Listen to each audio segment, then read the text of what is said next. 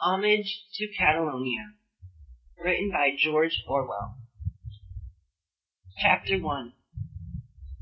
In the Lenin barracks in Barcelona, the day before I joined the militia, I saw an Italian militiaman standing in front of the officers' table. He was a tough-looking youth of 25 or 26, with reddish-yellow hair and powerful shoulders. His peaked leather cap was pulled fiercely over one eye. He was standing in profile to me, his chin on his breast, gazing with a puzzled frown at a map which one of the officers had open on the table. Something in his face deeply moved me. It was the face of a man who would commit murder and throw away his life for a friend. The kind of face you would expect in an anarchist, though as likely as not he was a communist. There were both candor and ferocity in it. Also, pathetic reverence that illiterate people have for their supposed superiors. Obviously, he could not make head or tail of the map. Obviously, he regarded map reading as a stupendous intellectual feat.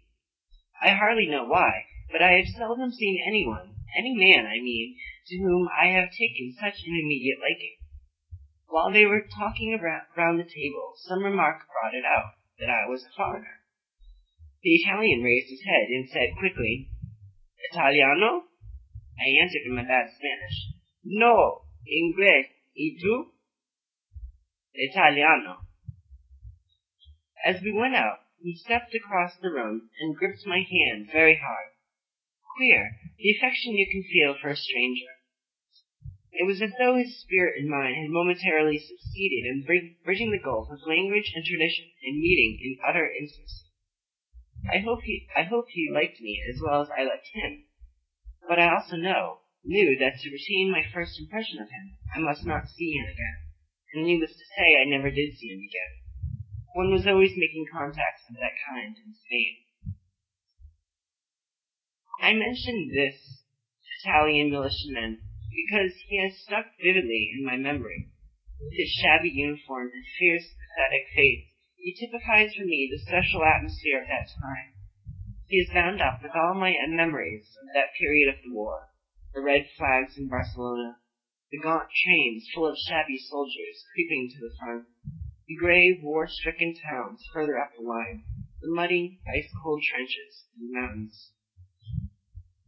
This was in late December 1936, less than 7 months ago, as I write, and yet it is a period that has already receded into enormous distance. Later events have obliterated it much more completely than they have obliterated 1935 or 1905 for that matter. I had come to Spain with some notion of writing newspaper articles, and I had joined the militia almost immediately, because at that time and in that atmosphere it seemed the only conceivable thing to do. The anarchists were still in virtual control of Catalonia, and the revolution was still in full swing. To anyone who had been there since the beginning, it probably seemed, even in December or January, that the revolutionary period was ending. But when one came straight from England, the aspect of that Barcelona was something startling and overwhelming. It was the first time that I had ever been in a town where the working class was in the saddle. Practically every building of any size had been seized by the workers and was draped with red flags, or with the red and black flag of the anarchists. Every wall was scrawled with the hammer and sickle, and with the initials of the revolutionary parties. Almost every church had been gutted and its images burnt. Churches here and there were being systematically demolished by gangs of workmen. Every shop and cafe had an inscription saying that it had been collectivized. Even the bootblacks had been collectivized, and their boxes painted red and black. Waiters and shopwalkers looked you in the face and treated you as an equal. Servile and even ceremonial forms of speech had temporarily disappeared. Nobody said "Signor" or "Don" or even "Usted." Everyone called everyone else "comrade" and "thou," and said "Salud" instead of "Buenos dias." Tipping was forbidden by law. Almost my first experience was receiving a lecture from a hotel manager for trying to tip the lift boy. There were no private motor cars. They had all been commandeered, and all the trams and taxis and much of the other transport were painted red and black. The revolutionary posters were everywhere, flaming from the walls in clean reds and blues that made the few remaining advertisements look like daubs of mud. Down the Grand Place, the wide central artery of the town, where crowds of people streamed constantly to and fro, the loudspeakers were bellowing revolutionary songs all day and far into the night. It was the aspect of the crowds that was the queerest thing of all. In outward appearance, it was a town in which the wealthy classes had practically ceased to exist. Except for a small number of women and foreigners, there were no well-dressed, quote-unquote, people at all. Practically everyone wore rough working-class clothes or blue overalls, or some variant of the militia uniform. All this was queer and moving.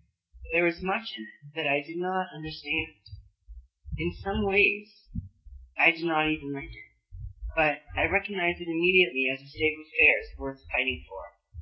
Also, I believed that things were as they appeared, that this was really a workers' state, and that the entire bourgeoisie had either fled, been killed, or voluntarily come over to the workers' side.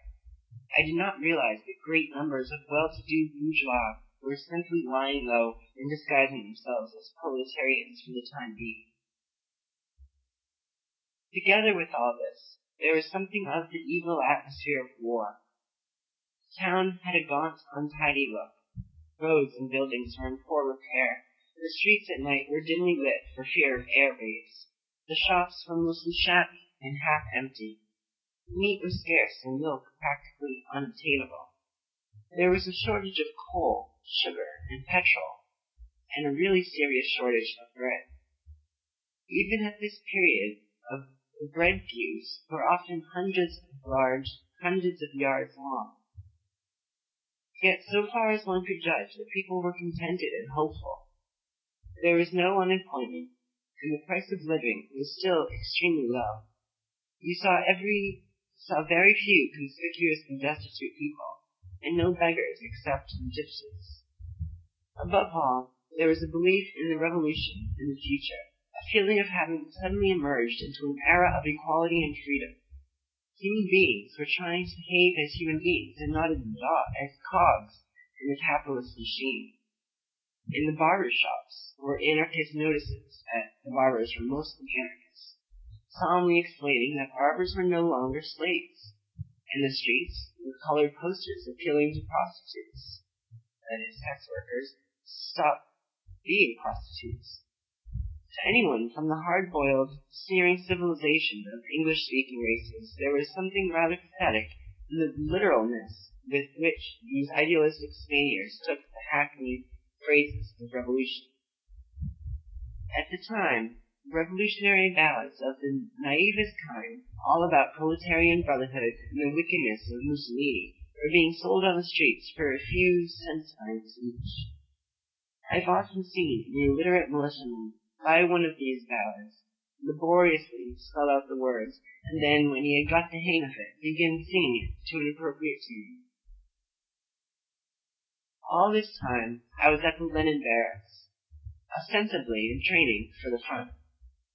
When I joined the militia, I had been told that I should be sent to the front the next day, but in fact I had to wait while a fresh centurion was got ready.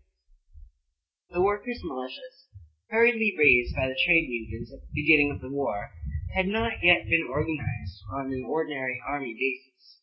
The units of commands were the quote, section of about 30 men, the centuria of about 100 men, and the column, which in practice meant any large number of men. The Lenin Barracks was a block of splendid stone buildings with a riding school and enormous cobbled courtyards. It had been a cavalry barracks and had been captured during the July fighting.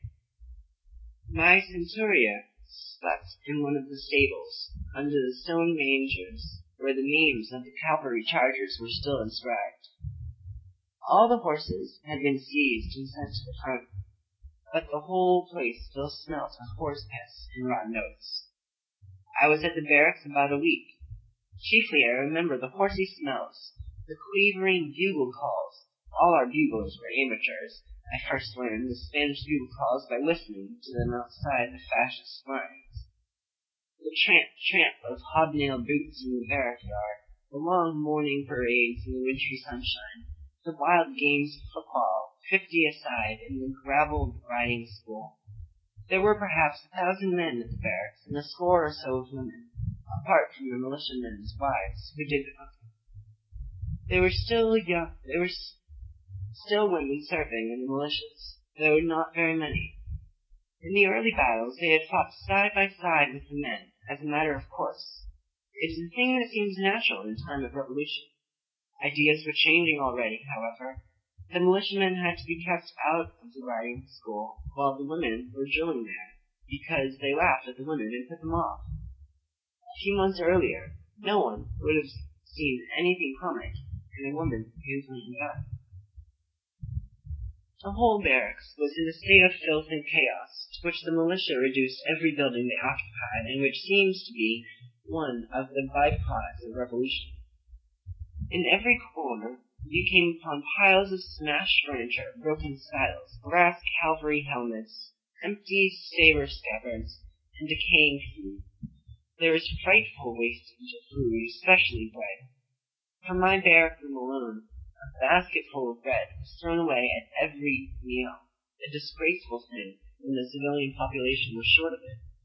We ate at long trestle tables out of permanently greasy tin pannikins, and drank out of a dreadful thing called a porron. A porron is a sort of glass bottle with a pointed spout from which a thin jet of wine spurts out whenever you tip it up. You can thus drink from a distance without touching it with your lips, and it can be passed from hand to hand. I went on strike and demanded a drinking cup as soon as I saw a porron in use. To my eye, things were altogether too like bed bottles, especially when they were filled with white wine. By degrees, they were issuing their recruits with uniforms, and because this was Spain, everything was issued piecemeal, so that it was never quite certain who had received what. And various of the things we most needed, such as belts and cartridge boxes, were not issued till the last moment, when the train was actually waiting to take us to the front. I have spoken of the militia uniform, which probably gives a wrong impression. It was not exactly a uniform. Perhaps a multiform would be a better, proper name for it. Everyone's clothes followed the same general plan, but they were never quite the same in any two cases. Practically everyone in the army wore corduroy knee breeches, but there the uniformity ended. Some wore puttees, others corduroy gaiters, others leather leggings or high boots. Everyone wore a zipper jacket. Some of the jackets were of leather, others of wool, and of every conceivable color. The kinds of caps were about as numerous as their wearers. It was usual to adorn the front of your cap with a party badge, and in addition nearly every man wore a red or black handkerchief around his throat. The militia column at that time was an extraordinary looking rabble, but the clothes had to be issued as this or that factory rushed them out, and they were not bad clothes considering the circumstances. The shirts and socks were wretched cotton things, however, quite useless against cold. I hate to think of what the militiamen must have gone through in the earlier months before anything was organized. I remember coming upon a newspaper of only about 2 months earlier, in which one of the POUM leaders, after a visit to the front, said that he would try to see to it that, quote, every militiaman had a blanket. A phrase to make you shudder if you have ever slept in a trench. On my second day at the barracks, there began what was commonly called instruction. At the beginning, there were frightful scenes of chaos. The recruits were mostly boys of 16 or 17 from the back streets of Barcelona, full of revolutionary ardor, but completely ignorant of the meaning of war. It was impossible even to get them to stand in line. Discipline did not exist. If a man disliked an order, he would step out of the ranks and argue fiercely with the officer. The lieutenant who instructed us was a stout, fresh-faced, pleasant young man who had previously been a regular army officer. Curiously enough, who had previously been a regular army officer and still looked like one, with his smart carriage and his spick-and-span uniform. Curiously enough, he was a sincere and ardent socialist. Even more than the men themselves, he insisted upon complete social equality between all ranks. I remember his pained surprise when an ignorant recruit addressed him as Signor. "What? Signor? Who is that calling me Signor? Are we not all comrades?" I doubt whether it made his job any easier. Meanwhile, the raw recruits were getting no military training that could be of the slightest use to them. I had been told that foreigners were not obliged to attend instruction. The Spaniards, I had noticed, had a pathetic belief that all foreigners knew more of military matters than themselves. But, naturally, I turned out with the others. I was very anxious to learn how to use a machine gun. It was a weapon I had never had a chance to handle. To my dismay, I found that we were taught nothing about the use of weapons. The so-called instruction was simply parade ground drill of the most antiquated, stupid kind. Right turn, left turn, about turn, marching at attention, in columns of threes, and all the rest of that useless nonsense which I had learned when I was 15 years old. It was an extraordinary form for the training of a guerrilla army to take. Obviously, if you have only a few days in which to train a soldier, you must teach him things he will most need: how to take cover, how to advance across open ground, how to mount guards and build a parapet, above all, how to use his weapons. Yet this mob of eager children, who were going to be thrown into the front line in a few days' time, were not even taught how to fire a rifle or pull the pin out of a bomb. At the time, I did not grasp that this was because there were no weapons to be had. In the POUM militia, the shortage of rifles was so desperate that fresh troops reaching the front always had to take their rifles from the troops they relieved in the line. In the whole of the Lenin barracks there were, I believe, no rifles except those used by the sentries. After a few days, though still a complete rabble by any ordinary standard, we were considered fit to be seen in public, and in the mornings we were marched out to the public gardens on the hill beyond the Plaza de España. This was the common drill ground of all the party militias, besides the carabineros, in the first contingents of the newly formed popular army. Up in the public gardens it was a strange and heartening sight. Down every path and alleyway, amid the formal flower beds, squads and companies of men marched stiffly to and fro, throwing out their chests and trying desperately to look like soldiers. All of them were unarmed, and none completely in uniform, though on most of them the militia uniform was breaking out in patches here and there. The procedure was always very much the same. For 3 hours we started to and fro. The Spanish marching step is very short and rapid.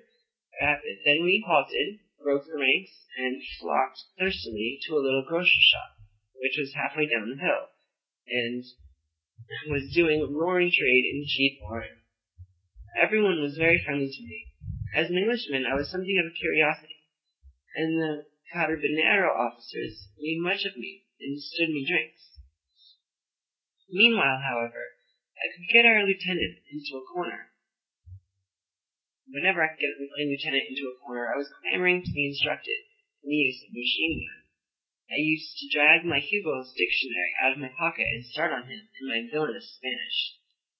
"Yo sé manejar fusil. No sé manejar ametralladora. Quiero aprender ametralladora. ¿Cuándo vamos a aprender ametralladora?" The answer was always a harassed smile and a promise that there should be machine gun instructions mañana.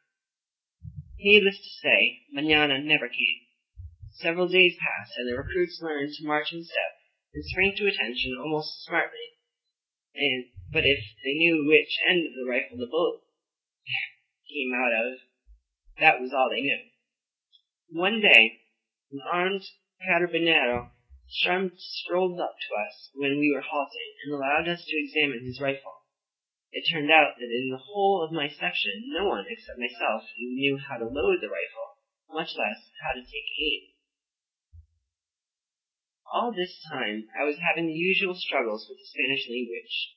Apart from myself, there was only one Englishman at the barracks, and nobody even among the officers spoke a word of French. Things were not made easier for me by the fact that when my companions spoke to one another, they generally spoke in Catalan.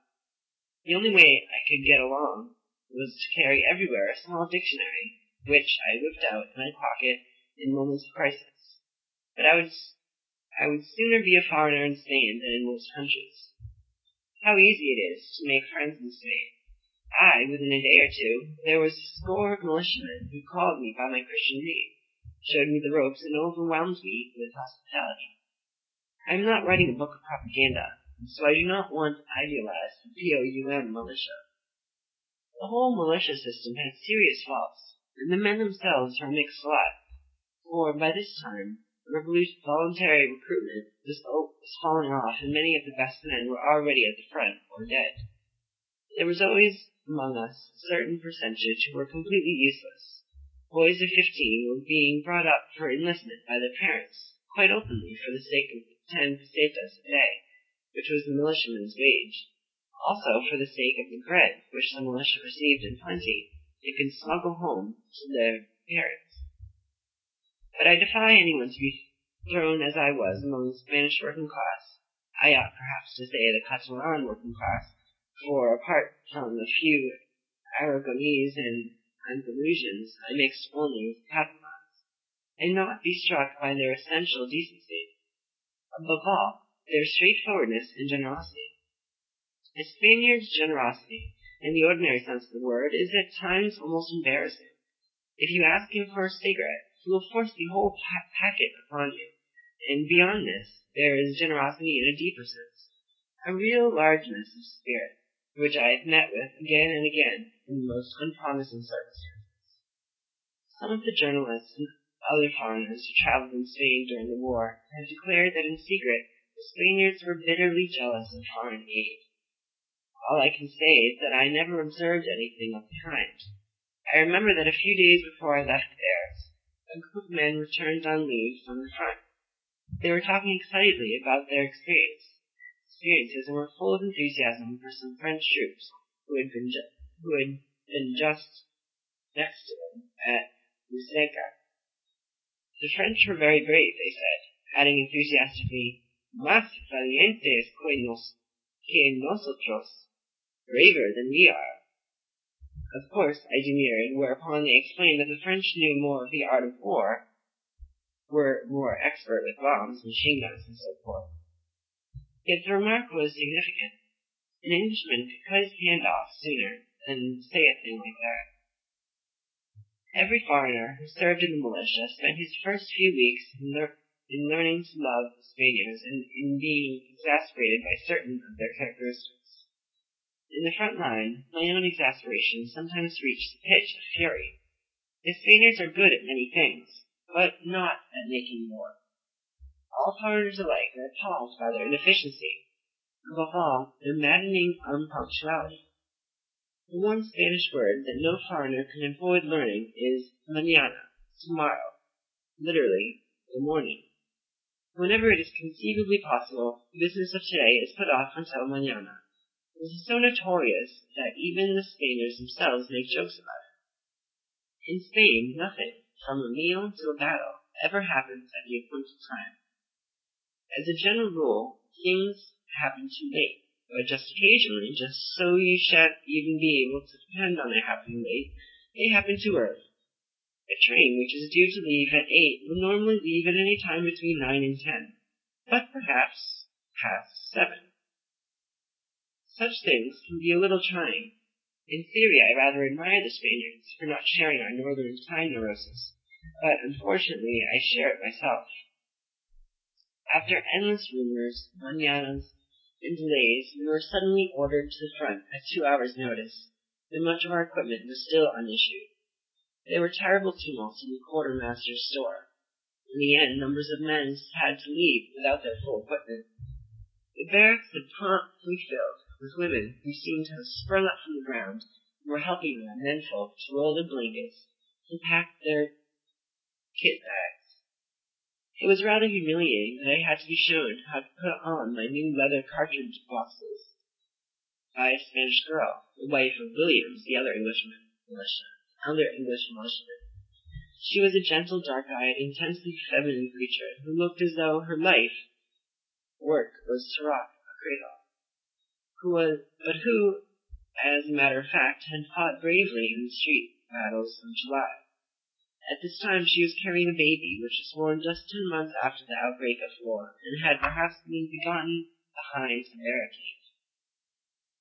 The train was due to leave at 8, and it was about 8:10 when the harassed, sweating officers managed to marshal us in the barrack square. I remember very vividly the torchlit scene, the uproar and excitement, the red flags flapping in the torchlight, the massed ranks of militiamen with their knapsacks on their backs and their rolled blankets worn bandolier-wise across their shoulder, and the shouting and clatter of boots and tin pannikins, and then a tremendous and finally successful hissing for silence, and then some political commissar standing beneath the huge rolling red banner and making us a speech in Catalan. Finally, they marched us to the station, taking the longest route, 3 or 4 miles, so as to show us to the whole town. In the Ramblas, they halted us, while a borrowed band played some revolutionary tune or another. Once again, the conquering hero stuff, shouting enthusiasm, red flags and red and black flags everywhere. Friendly crowds thronged the pavement to have a look at us, women waving from the windows. How natural it all seemed then, how remote and improbable now. The train was packed so tight with men that there was barely room even on the floor, let alone on the seats. At the last moment, William's wife came rushing down the platform and gave us a bottle of wine, and the foot of that bright red sausage which tastes of soap and gives you diarrhea. The train crawled out of Catalonia and onto the plateau of Aragon at the normal wartime speed of something under 20 kilometers an hour. End of chapter 1 of Homage to Catalonia.